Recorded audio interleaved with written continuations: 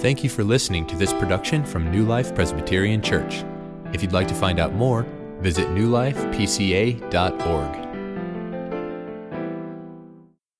The book of 1 Peter, chapter 5.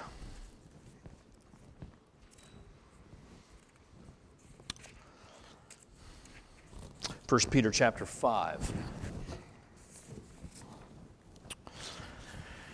Next week we are going to be starting a new sermon series. It's our annual Q&A series. Actually, it's been more than a year since we've done this last time, but next Sunday we will begin taking a Sunday, each Sunday in March, to answer from the pulpit the questions that have been submitted over the last 6 weeks. Thanks to all of you who submitted very, very good questions. It was very hard to make a decision as to which ones to answer, but we did come down to 4 that I'm going to seek by God's grace to answer from the Scriptures. If your question did not get chosen and you are really wanting to discuss it or try to get an answer to it, please email me, contact me, let's get together, let's talk about it. We can do it by email or over coffee or whatever.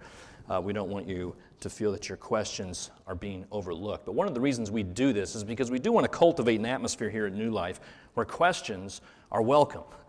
We want to join with each other in exploring what the Scriptures teach, and so we always want this to be a safe place to ask questions, and that's one of the reasons that we do this sermon series. It's also good just to know what you all are wrestling with and questioning. And so here are the questions that will be before us over the next 4 Sundays. Next Sunday, what does it mean to grieve the Holy Spirit? On March 15th, why are Christians called to sing in worship? March 22nd, how should the church care for those struggling with mental illness? And then on March 29th, what happens to people who have never heard the gospel? The mother of all questions.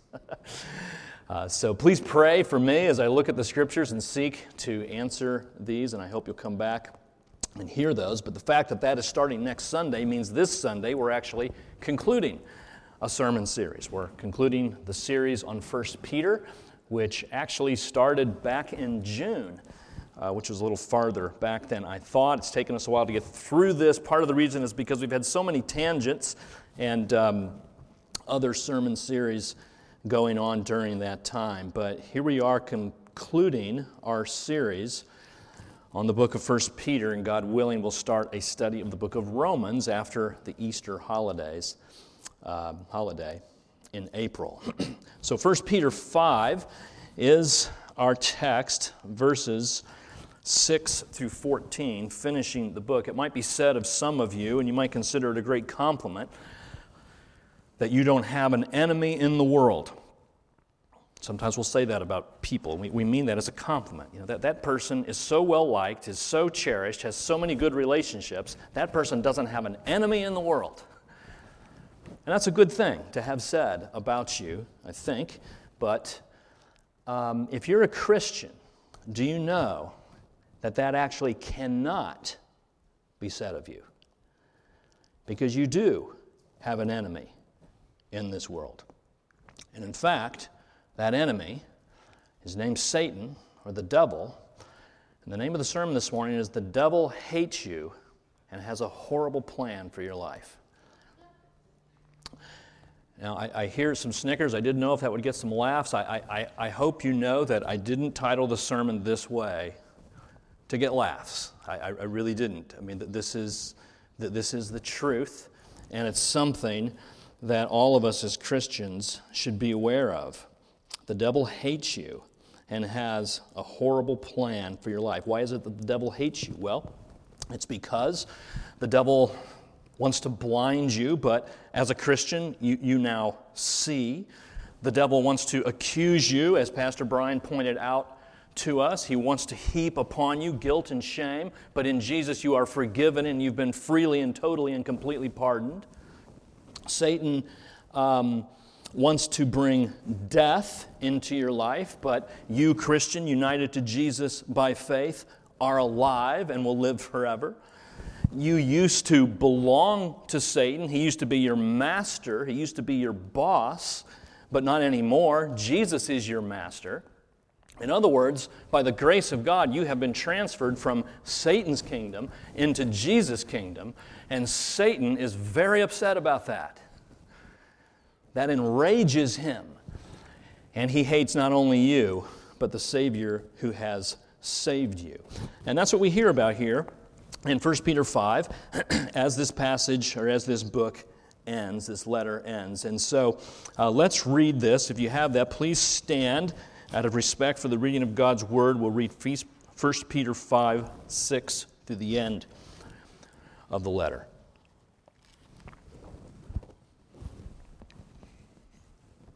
1 Peter 5, starting with verse 6. Humble yourselves, therefore, under the mighty hand of God, so that at the proper time He may exalt you, casting all your anxieties on Him, because He cares for you.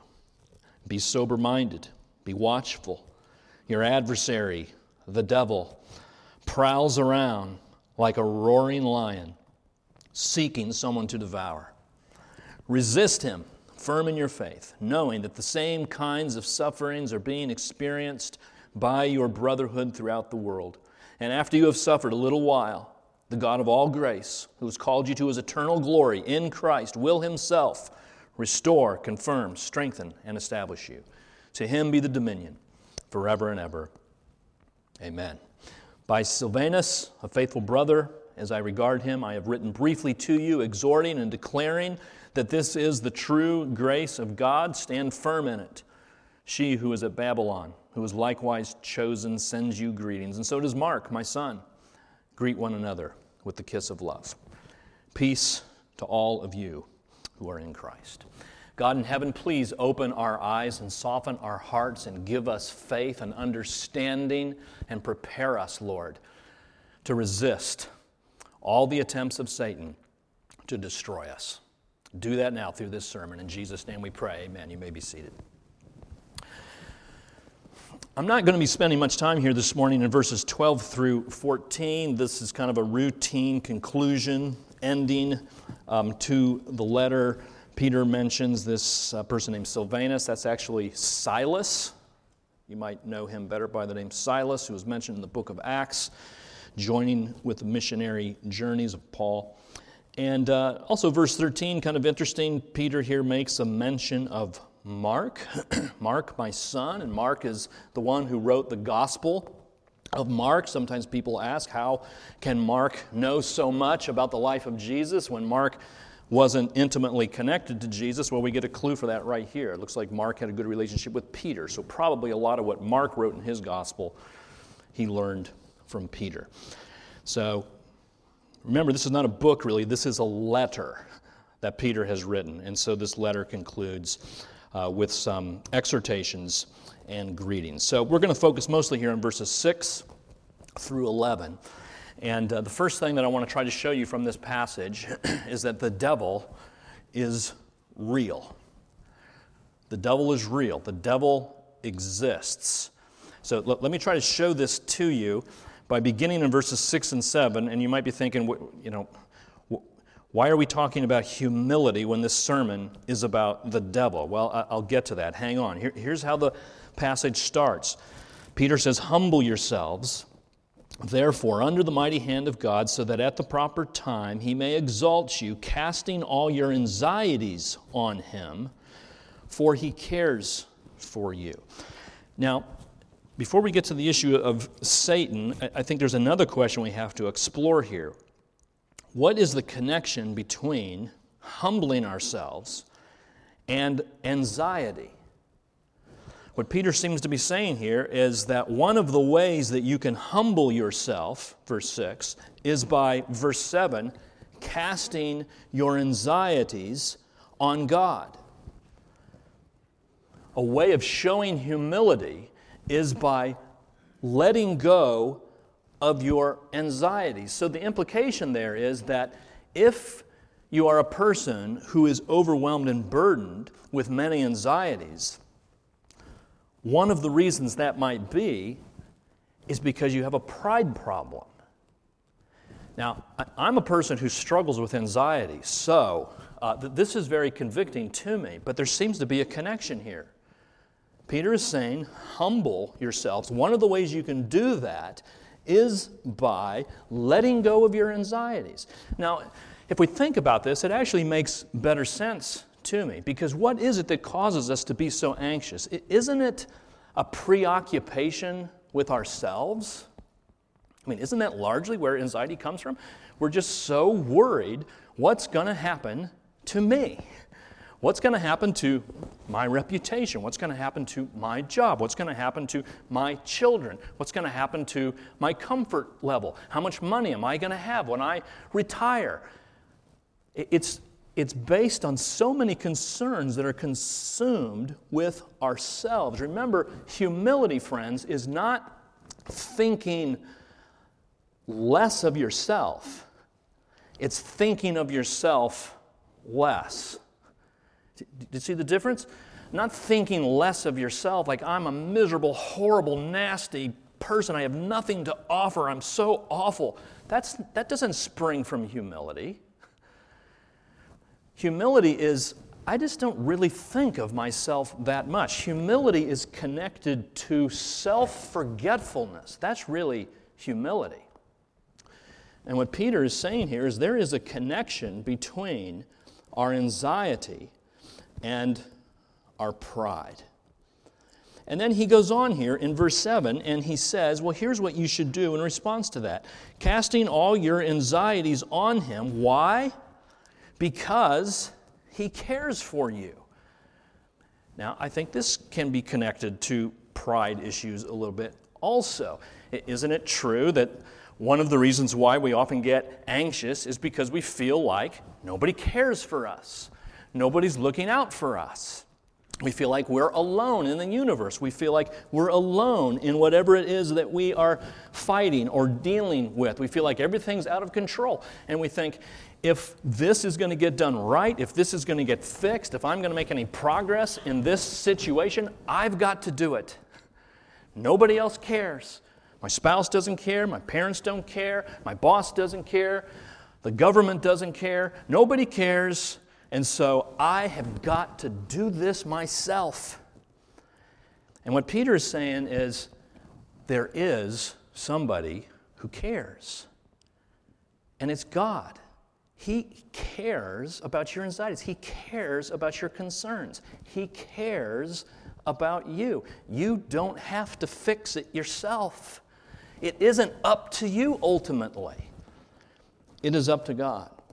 And I think, again, there's just some little bit of pride in there in us just wanting to control everything. We want to be the ones who work it all out.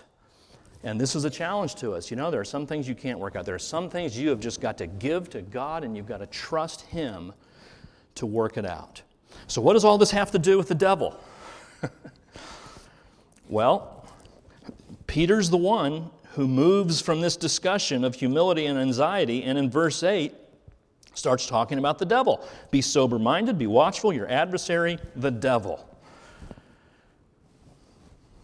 Humble yourselves, don't be anxious, watch the devil. I mean, doesn't that seem kind of like a non sequitur? Why does he move from anxiety and humility issues into this discussion of the devil? And I think it could be because there is a connection between our pride and our willingness to accept that the devil is real. That for some of us, we just cannot, in this modern enlightened world, accept the fact that there is a personification of evil, a real person named the devil. C.S. Lewis, in his book Screwtape Letters, which probably many of you have written, I understand there's a movie that's going to be made about Screwtape Letters coming up sometime. And Screwtape Letters is all about the way the mind of Satan and his demons work. And Lewis says there's two potential errors when it comes to Satan and demons. One is to be excessively interested in them. And sometimes Christians are that way, just always thinking about evil forces, looking for a demon under every rock, attributing everything in his or her life to Satan. And there is a possibility of being too interested in the devil. But Lewis says the other error is to be not interested at all. And in fact, to just disbelieve that demons exist, to just dismiss any notion of a spirit world where evil forces are at work. And he goes on to say that the devils are delighted with either of those errors, quite frankly. Become obsessed about them or act like they don't exist, and you're right where Satan wants you. But it is true, isn't it, that in this day and age, it's hard for some people to accept the existence of a devil. Barna did a poll 2011 and found that 90% of Americans believe in God, 43% believe in a devil. You know, I would expect an atheist not to believe in a devil, but I would expect people who believe in God to also believe in the devil. But apparently half the people who believe in God do not believe in the devil.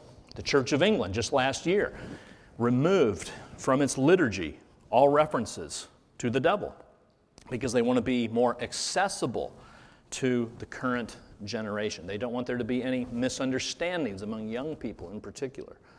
So the word devil, the reference to the devil, has been removed. And, you know, let's just acknowledge it. As we look throughout culture, it seems that the devil is very often made to just look kind of silly. You know, I mean, when you think of the popular conception of the devil, what is it? It's this guy in a red suit with horns coming out of his head and a long tail and a pitchfork. And he doesn't look very dangerous. We sometimes dress up our children in cute little demon costumes at Halloween. We have sports mascots like the Duke Blue Devils. Some of you remember the church lady from Saturday Night Live, Dana Carvey, from 20 or so years ago, playing this kind of overreacting, really old-fashioned, prudish church lady who attributes everything to Satan. And every time she mentions Satan, it just, roars of laughter from the crowd. All of these are just ways in which the devil is presented to us as somebody kind of silly. And Lewis actually mentions this, again, in the Screwtape Letters. This is in 1960. And the Screwtape Letters, you'll have to listen if you're going to get this quote, because the Screwtape Letters it's written from one demon to another. So Screwtape is like a senior demon who is speaking to a junior demon called Wormwood and giving him instructions. Here's how you can destroy people. Here's how you can really wreak havoc among Christians. So he's giving him advice here in this quote. And he says, "The fact that devils are predominantly comic figures in the modern imagination will help you. If any faint suspicion of your existence as a demon begins to arise in his mind, the mind of a Christian, suggest to him a picture of something in red tights and persuade him that since he cannot believe in that, he therefore cannot believe in you." Friends, as you look at these examples, are you a person who thinks you're too smart to believe in a devil? I would say if that's you, you're in a dangerous place. Here's what a guy named Clinton Arnold said, commentator: "There's a distinct danger for Western Christians to discount or minimize the reality of supernatural opponents. To do so makes us more vulnerable to their attacks." Do you notice what Peter says here? How he refers to the devil in verse 8? He is your adversary. He is against you. He hates you and has a horrible plan for your life. And what he would be most delighted to do is to convince you that he doesn't exist. What better way to disarm you against all of his attempts to destroy you but to get you to think he's not there? And the Bible says over and over again, this is the way Satan works. Look at John 8:14. Here's Jesus speaking. "The devil was a murderer from the beginning. He does not stand in the truth because there is no truth in him. When he lies, he speaks out of his own character, for he is a liar and the father of lies." Here's 2 Corinthians Chapter 11, verses 14 and 15, Satan disguises himself as an angel of light. So it's no surprise if his servants, his demons, also disguise themselves as servants of righteousness.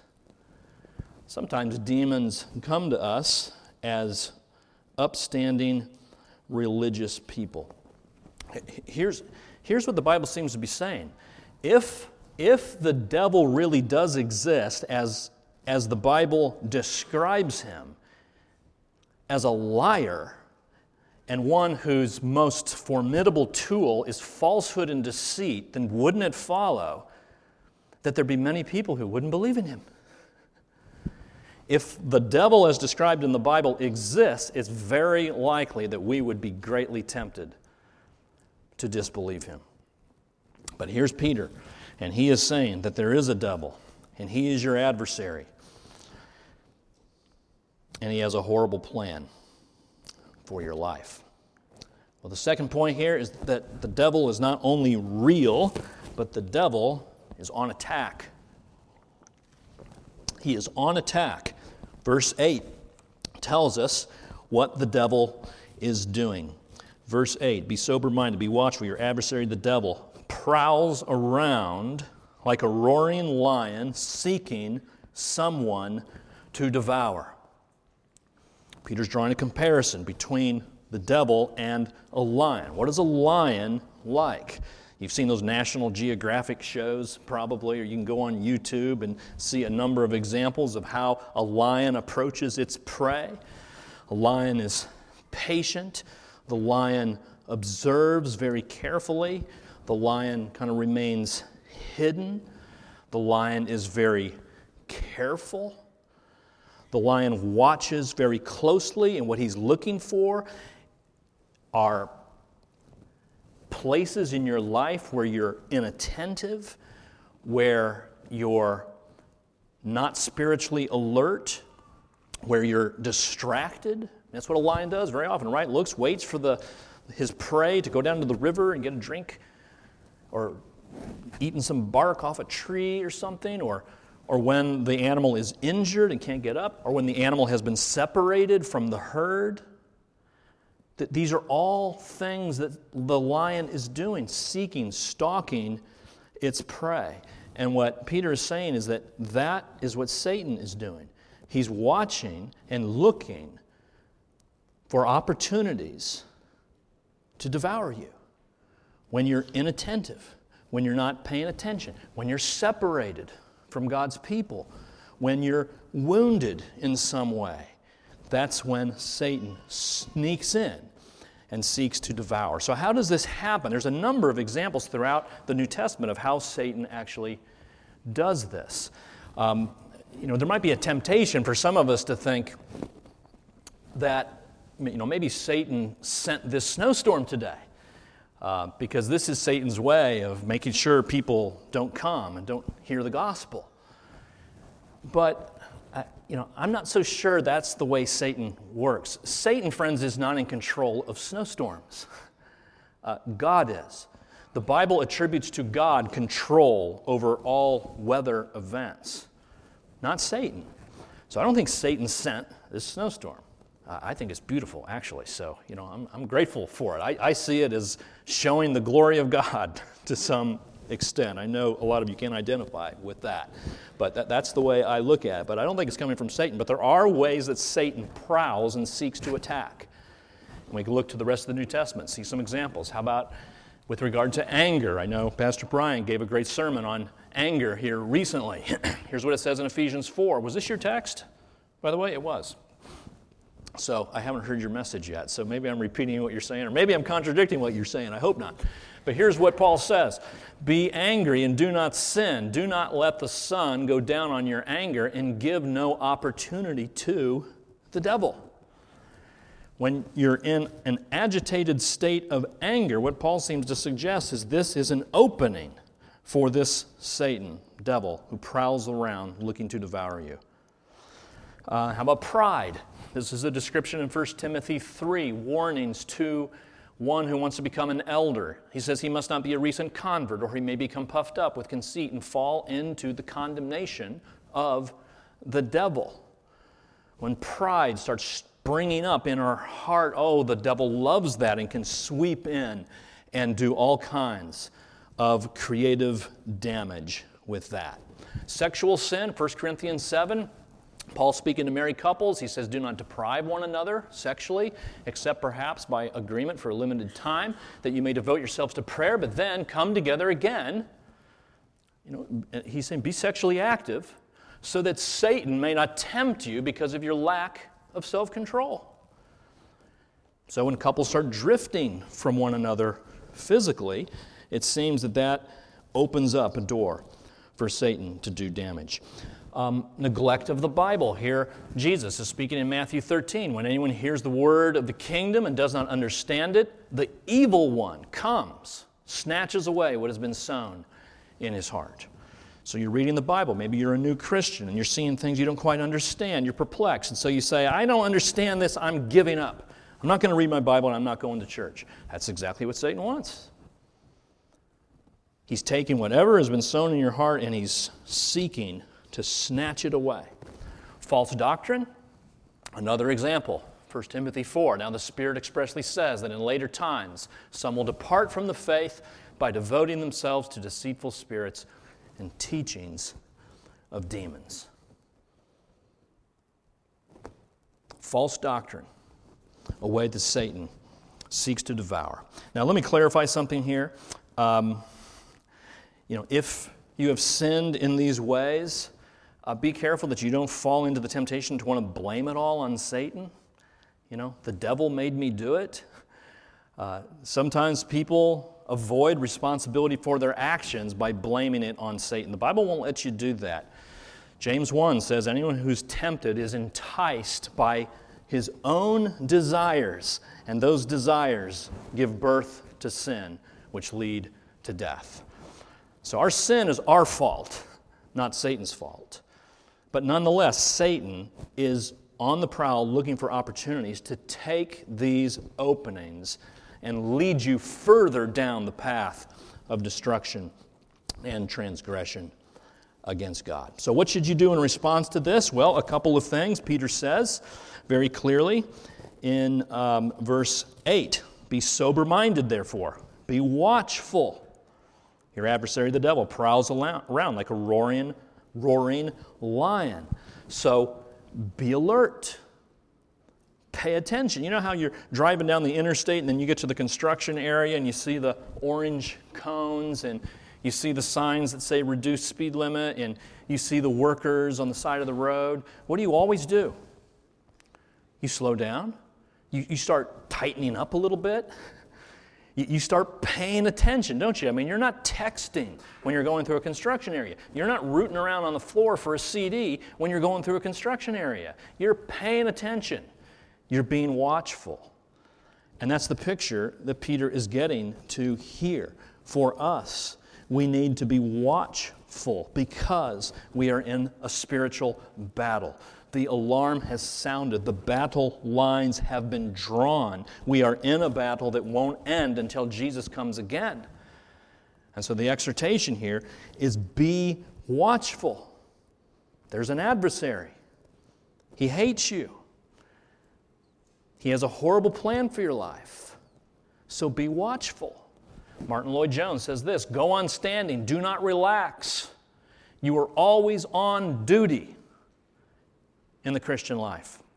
You can never relax. There's no such thing as a holiday in the spiritual realm. Friends, spiritually speaking, are you on holiday right now? You're just taking a break, I'm just not going to pray or read the Bible or go to church. I'm just taking a break. Lloyd-Jones would say, you're in a dangerous spot. You're not being sober-minded. You're not being alert. And you're opening up opportunity for Satan to make a horrible mess of your life. So Peter goes on, and he says in verse 9, here's something else you can do. Stand firm. Resist him. Firm in your faith, he says. Resist him. Firm in your faith. What I like about this is the feel of confidence in this exhortation. Resist him. Firm in your faith. He doesn't say, run away from him. because he's a prowling lion. Cower before him in fear. Beg him not to harm you. That's not what he says. Resist him, firm in your faith, in your knowledge, in your belief, in trust in who God is, what he's done for you in Christ, and in the promises of his word. Resist him. You see, the way we need to have a healthy respect about this is to realize that Satan is stronger than you. That's true. But friends, Jesus is stronger than Satan. And if you're a Christian, Jesus is interceding for you. Therefore, in the face of this prowling adversary, you do not have to fear.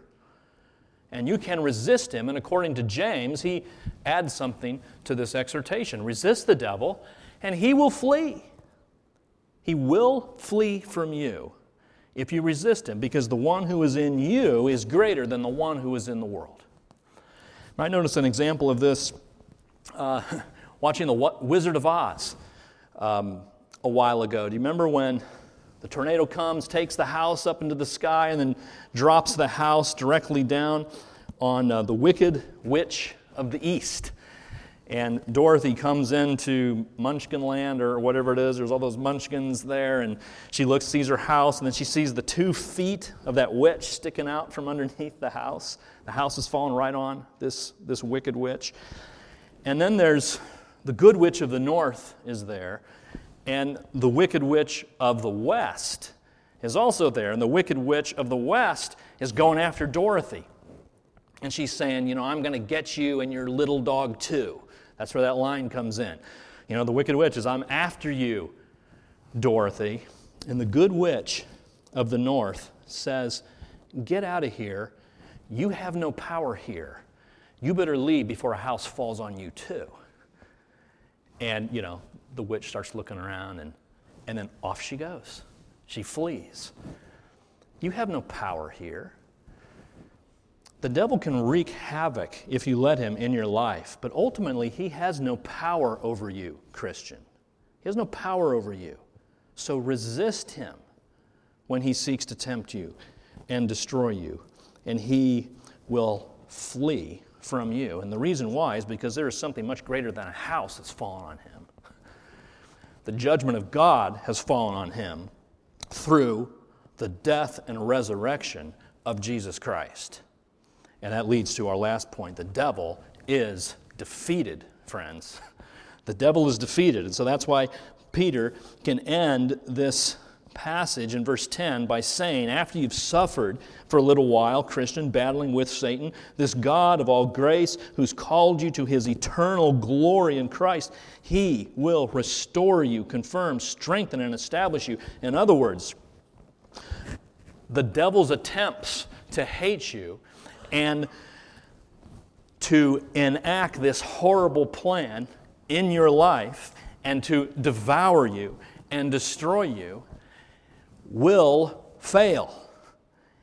It cannot succeed because we have this Savior, the Lord Jesus Christ, who is in eternal glory. Now, it says there in verse 10. And in verse 11, he is the one who has dominion forever and ever. Why does he have dominion? Because he has overcome the powers of darkness, the powers of death, the powers of sin, and the powers of Satan in his resurrection from the dead. We see this in a couple of places in Scripture. Hebrews 2 says, therefore the children share in flesh and blood. Since that is the case, he himself likewise partook of the same thing. Jesus partook of flesh and blood, that through death he might destroy the one who has the power of death, that is, the devil.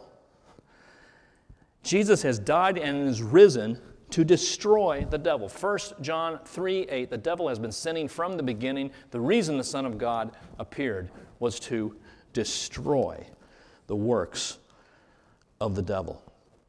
It is true, the devil is prowling around. He is active. We still have to deal with him. But nonetheless, Jesus has inflicted the decisive blow upon him in his death and resurrection. And now we're in between these two major epochs in history, between Jesus' first coming and his second coming. We're waiting for that day when he comes again and he'll throw Satan into the lake of fire, when he'll be destroyed and eradicated forever.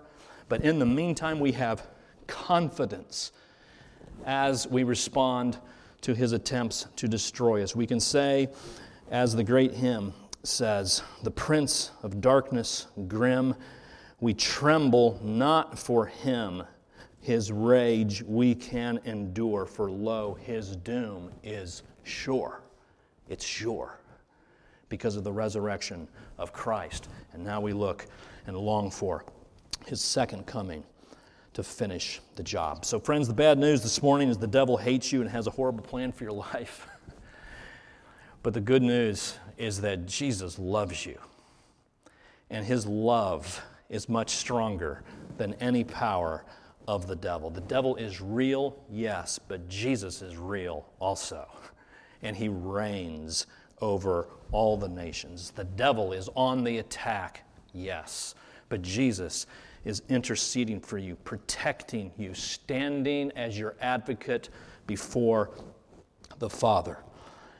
And the devil is defeated because Jesus lives and will never die again. And what we're going to sing sums this up very well. The great I am, the mountains shake before him, the demons run and flee at the mention of the name King of Majesty. Let's stand and sing this song. God in heaven, thank you so much for the good news of your victory over evil and our enemy, Satan. We praise you and thank you in Jesus' name. Amen.